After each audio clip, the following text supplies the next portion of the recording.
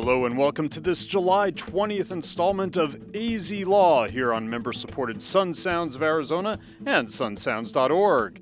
I'm your volunteer reader and Phoenix attorney Paul Weick, and we explore Arizona's legal and judicial systems in this new program. We have several news articles and commentaries for this installment from a variety of sources, so let's get right to it. Our first article is from Howard Fisher of Capital Media Services. Court says, state's attempt to pass $8.5 million in taxes to Tucson Unified School District property owners is illegal. Here's the article out of Phoenix. A judge has rejected a plan by Governor Doug Ducey to balance last year's state budget and pay for his teacher pay raises by hitting up Tucson residents for more taxes. Tax court judge Christopher Whitten said the state acted illegally in trying to say that it would be taxpayers within the TUSD, Tucson Unified School District, who would be solely responsible for the cost of desegregation programs. Whitten said that the legislation adopted at the behest of the governor cannot trump the Arizona Constitution. A spokesman for the governor would say only that he is reviewing the ruling, but unless overturned, it means the state owes TUSD about $8.5 million. But Senator Vince Leach, a Republican from Tucson who helped push the plan, said he was disappointed by the ruling. He said it means that taxpayers throughout the state have to underwrite the costs of desegregation programs not only in Tucson, but in several other school districts in the state. You're penalizing people who live in Lake Havasu City for a high tax rate in Pima County or Pinal County, he said. Pima County Administrator Chuck Huckleberry, however, had a different take on it. He said the ruling forces the state to live up to its constitutional obligations and not try to shift them to certain local taxpayers. At the heart of the issue is a 1980 voter-approved constitutional amendment that caps primary property taxes, generally the basic operating costs of running government and schools, at 1% of a home's full cash value. That is a figure that is supposed to represent the market value of the property. So on a $200,000 home, the maximum primary property tax can be no more than $2,000 for all levels of government.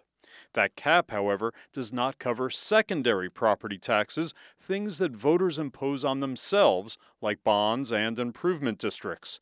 But the cost of desegregation programs has always been considered a primary tax, so it falls under that constitutional cap. All that is important because that 1980 constitutional provision says once a homeowner's primary taxes hit that 1% figure, the state is responsible for the excess. What Ducey proposed in crafting his budget and what the Republican-controlled legislature adopted last year was to move those desegregation expenses into the secondary tax category. That put the additional burden strictly on the local taxpayers, saving the state about $8.5 million that otherwise would need to be spent to keep the primary taxes for TUSD residential property owners below that 1% cap. Whitten, the judge, in his new 4-page ruling, said lawmakers cannot do that. The judge pointed to a section of the Arizona Constitution that spells out what is exempt from that 1% cap, things like those voter-approved obligations and budget overrides. That list, he says, comprises everything that is a secondary levy. What the 2018 budget law did or sought to do is to add desegregation expenses to that list. The statutory label of secondary taxes in then new law cannot trump the constitutional limit found in the Arizona Constitution, Whitten wrote. More to the point, since desegregation expenses are not approved by voters and not a secondary levy, the cost, according to Whitten, is still subject to the constitutional 1% limit. And that means anything above that limit has to be borne by the state as a whole. The only reason the case got to court is that Pima County government is the agent for levying local taxes for all levels of government in Pima County, and Huckleberry said he was not about to pass on those desegregation costs above the 1% cap to the homeowners in TUSD. Our belief was that if we did that, we would be levying an illegal tax, and we chose not to do it, said Huckleberry.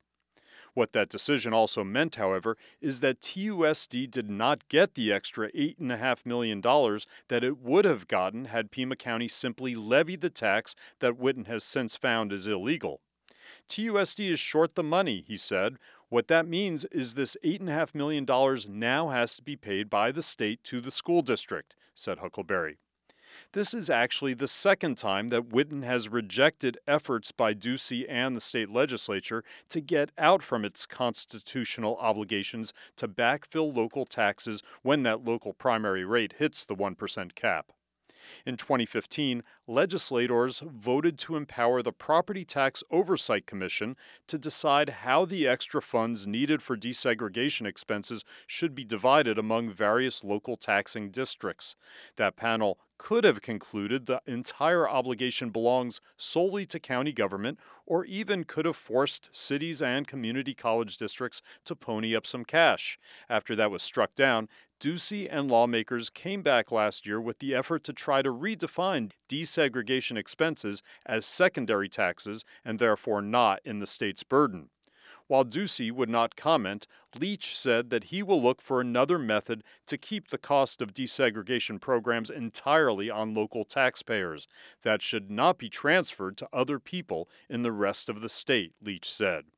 And that's the end of the article. Court rules state's attempt to pass $8.5 million in taxes onto the TUSD property owners is illegal. It was written by Howard Fisher from Capital Media Services, and that was a very good explanation of the what can be a kind of convoluted subject. So appreciate that article. Next, let's read this original reporting from AZ Law that I wrote earlier this week. AZ Law has been following the U.S. Supreme Court. This is an update on a previous case. AZ Law has been following the U.S. Supreme Court action filed earlier this year by Arizona Attorney General Mark Brnovich against the state of California. Arizona is accusing our neighbor to the west of unconstitutionally collecting some $10 million per year from Arizona LLCs, the LLCs that invest in other LLCs that are doing business in California, and that the state of Arizona loses some $500,000 per year in tax revenues because of it. Before leaving for summer vacation, the U.S. Supreme Court justices asked the Solicitor General to let them know in writing what the federal government thinks about Arizona's complaint against California. Because the Supreme Court did not give the Solicitor General a deadline to file the brief, and because the court is mostly gone for the next 3 months, it is unlikely that the court will give Arizona the green light to move forward with the litigation until autumn. Several groups have already filed friend of the court briefs supporting Arizona's argument that California is overreaching and taking monies that would otherwise stay in Arizona and other states as well. And that's an update on the case Arizona versus the state of California regarding $10 million a year that the state of California is grabbing from Arizona LLCs and $500,000 per year that California is costing Arizona taxpayers by reducing the amount of taxes that Arizona LLCs are paying. Next, we turn to an article from Ballot Access News, and that is a national publication, their July 1st publication. It is the article headline is U.S. District Court Upholds Arizona Independent Petition, and it's written by Richard Winger. On June 11th, a U.S. District Court magistrate, John Boyle, an Obama appointee, upheld the Arizona Independent Presidential Petition, which for 2020 requires approximately 30,000 signatures for an independent candidate to get on the ballot. The exact requirement is not even known and won't be known until next year, and it will be 3% of the number of registered voters as of mid-2020. The district court magistrate noted that only one independent presidential candidate has managed to get on the Arizona ballot since Ross Perot did so in 1992. That one more recent success was by Ralph Nader in 2008. However, Magistrate Boyle said that is not important because there were virtually no independent presidential candidates who wanted to get on the ballot in Arizona in recent years. That is false. Presidential candidates of significance who failed to get on the Arizona ballot are Evan McMillan in 2016, former Congressman Virgil Goode in 2012, Chuck Baldwin in 2008, Ralph Nader in 2004, Michael Peroutka in 2004, and David Cobb in 2004. And they all placed in the top 6 of candidates nationally in the presidential elections of those years. Magistrate Boyle said that in many other states in recent years, no independent presidential candidate qualified. For example, he wrote that in 2012, Arizona was one of 41 jurisdictions with no independent presidential candidates on the ballot. That is also false. In 2012, 25 jurisdictions had a presidential candidate who used the independent presidential procedure. Magistrate Boyle put this error in his opinion because the state had asserted it in its pleadings, but the state only counted presidential candidates who used the ballot label independent. In 26 states, presidential candidates who use the independent procedure are permitted to choose a partisan label other than independent. And the state and the opinion excluded all those candidates who did not use independent as their label. They even excluded candidates who appeared on the ballot with such labels as by petition or unaffiliated. A well-written opinion is expected to mention precedents that disagree with the judge's conclusion, but the Arizona opinion ignores all the precedents that support the plaintiff. The opinion also upheld the county distribution requirement for the new party petition in Arizona. There are 15 precedents striking down county distribution requirements for statewide petitions, and all but one invalidated the distribution requirement, even when they were very easy. But the magistrate only mentioned one of those 15 precedential cases instead of reviewing all or most of the precedents on that point. And that was a commentary, an article, an analysis, I guess I would say, by Richard Winger in Ballot Access News, headlined, U.S. District Court Upholds Arizona Independent Petition. And we checked just before going on the air, that case has not yet been appealed, if it's going to be appealed, to the Ninth Circuit Court of Appeals. It's a 2016 case. It was filed by someone named De La Fuente. So let's move on from that. This is an article, the next one is an article from the Phoenix New-Times. It was published on July 3rd, and the headline is 109 or 43.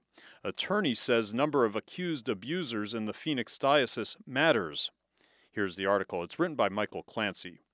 And he was formerly the religion writer for the Arizona Republic, but here he is writing for the Phoenix New-Times. Did the Diocese of Phoenix provide a home to 109 clergymen accused of sexual abuse? A new report compiled by one of the nation's leading law firms on clergy sexual abuse identified that many, saying they lived, worked, retired, or visited in the territory of the diocese. Many of the accused have been convicted of their crimes. Others were the subjects of civil lawsuits, and quite a few died before the accusations were revealed. Some were credibly accused, as the church puts it, in other dioceses, and came to the Phoenix Diocese later, sometimes no longer allowed to work as priests.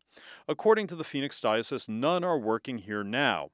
This latest compilation of perpetrators comes from Jeff Anderson and Associates, which has been involved in clergy abuse cases since the early 2000s. About 50 priests, other clergy, and church staffers were identified 16 years ago when Bishop Thomas O'Brien was still in office. Some of the identities were released by the diocese, others through the court system and direct contact between abuse victims and the media. On its website, the diocese now lists only 43, but that has not been updated to reflect religious communities such as Jesuits and the like that have ministries here in the Phoenix Diocese. It is confusing. The additional numbers in the Anderson report come from the inclusion of names released by religious orders that have ministries in the Phoenix area and by adding in priests who were ordained in other dioceses and then came to Phoenix to either vacation, work, or retire. The final group would be listed as accused abusers back in their home diocese. Several on the Anderson list worked for other dioceses in the area that is now covered by the Phoenix Diocese, which was carved out of the Diocese of Gallup, New Mexico, and Tucson in 1969. The diocese now covers Maricopa, Yavapai, Mojave, and Coconino counties, as well as the Gila River Indian Reservation. Navajo and Apache counties remain part of the Gallup Diocese, as well as the entire Navajo Reservation, and the remainder of the state is part of the Diocese of Tucson. The distinctions between how dioceses count accused abusers and where they should be identified are artificial, Anderson said. They all had been in this area and worked there, he said. He said that from his own home office in Minneapolis. An accurate number of credibly accused clergy may never be determined owing to the diocese's history and those distinctions in counting. It can be difficult to draw the line as to where an accused priest should be counted. In their bankruptcy proceedings, both the Gallup and the Tucson Diocese identified numerous clergy who worked in what later became the Phoenix Diocese. Anderson says he is not convinced that even those numbers vetted by the U.S. Bankruptcy Court are accurate. As a result, the local diocese does not consider itself responsible for those individuals. Any action against those men would originate in their home diocese, and victims seeking counseling or other church-provided assistance would then have to go to those dioceses that employed those men. As Anderson pointed out, for victims, such distinctions may not be important. The jurisdiction that counts is the county where any legal proceedings might take place. The Phoenix Diocese also has been home to several religious communities, the best known being the Jesuits, who operate Brophy Prep and St. Francis Xavier Parish and School, and the Franciscans, who pastor St. Mary's Basilica and the Franciscan Renewal Center. Those groups do not report to the local bishop, but rather to superiors in other states. Several religious communities have in the past year released what they claim are comprehensive lists of abusers in their ranks. Anderson points out that any priest working in any diocese serves only with the permission of the bishop. Anderson said his firm has compiled similar reports in 25 other dioceses around the country and is working on others. In the past year or so, a Pennsylvania grand jury report identified more than 1,000 abusive priests. Accusations against former Washington, D.C. Cardinal Theodore McCarrick followed, and both sets of reports opened new avenues of inquiry nationwide, especially focused on bishops who had covered up crimes. Since then, numerous dioceses have released reports, and civil and criminal authorities are investigating in many states.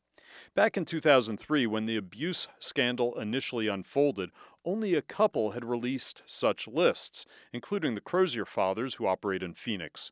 The Phoenix Diocese trickled out a few names of accused abusers who never were criminally accused or sued at the time, and a Maricopa County grand jury at the time identified only a handful of accused abusers. Anderson, in a press release, said his firm believes the Diocese of Phoenix does not make available to the public the full history, knowledge, and context of the sexually abusive clerics within their diocese.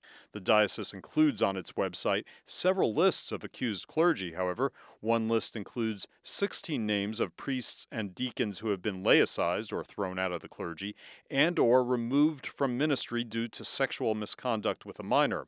It lists one other whose case is in the works in the Vatican presently. A total of 18 priests are on the laicized/removed from ministry list for religious order priests, such as the Franciscans and Jesuits. Finally, the diocese lists 8 men from outside diocese who may no longer serve in the diocese due to an accusation. That's only 43 names, a number that falls short of even what local journalists had compiled back in 2002 and 2003. The diocese also links to lists provided by the Tucson and Gallup dioceses. Until full transparency and accountability exist, children remain in grave danger, Anderson said. There is no indication that the current Phoenix bishop, Thomas Olmsted, has strayed from the straight and narrow when it comes to following the latest church rules on dealing with abuse. The diocese, in its own press release, said, "We pray that today serves as another step along their journey to healing. We stand united with the community, particularly with children and vulnerable adults, in praying and working for an end to the tragedy of sexual abuse." The diocese certainly could be facing more turmoil in the years to come, primarily in the legal system. A new law extends the civil statute of limitations for abuse victims and opens a 2-year window for any victims whose accusations fall outside the new statute.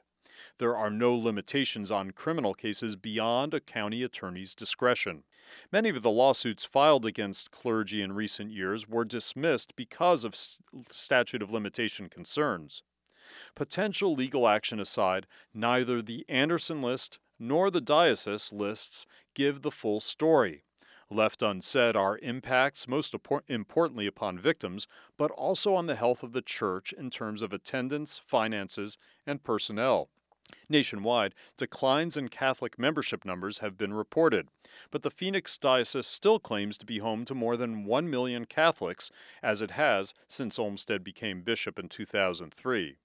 With a report like this, survivors can see that they are not alone, Anderson said. It can inspire them to tell someone, and it can bring them to further action. This serves public safety, he said. The diocese, besides those brief statements posted on its website and read earlier, had no comment. And that article was 109 or 43. Attorney says the number of accused abusers in Phoenix Diocese does matter.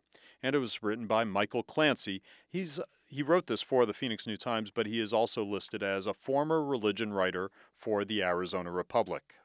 Well, let's finish up with this article about a case that has a political case, but it's also been in the court system and probably will be in the future. Bernhardt's meetings heighten concerns of political meddling on Arizona development.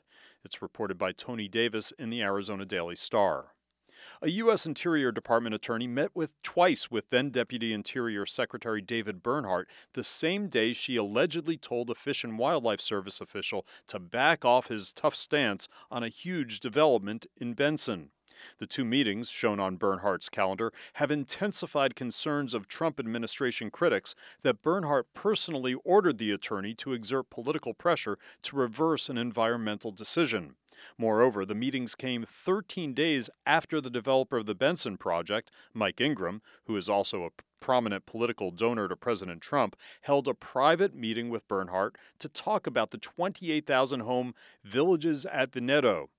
Bernhardt, a Trump appointee, and Associate Interior Solicitor Meg Romanek held one meeting before and one right around the time that the Fish and Wildlife Supervisor, Steve Spangle, said that Romanek called him on August 31st of 2017.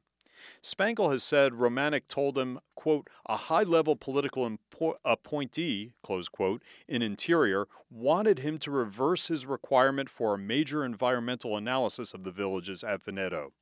Bernhardt and Romanek met from 8:30 to 9 a.m. and from 1:30 p.m. to 2 p.m. in Washington, D.C. that day, according to Bernhardt's calendar. The second Bernhardt-Romanek meeting was also attended by Richard Gokin, Interior's Deputy Solicitor for Parks and Wildlife, who oversees legal issues involving the Fish and Wildlife Service, the calendar shows. Spangle got his call from Romanek mid-morning that day, he told the Star. He has said it was the first time he ever received political pressure from higher-ups in his long career at Fish and Wildlife under 5 different presidential administrations. An Interior spokeswoman has not returned emails this week from the Star seeking comment on the meetings.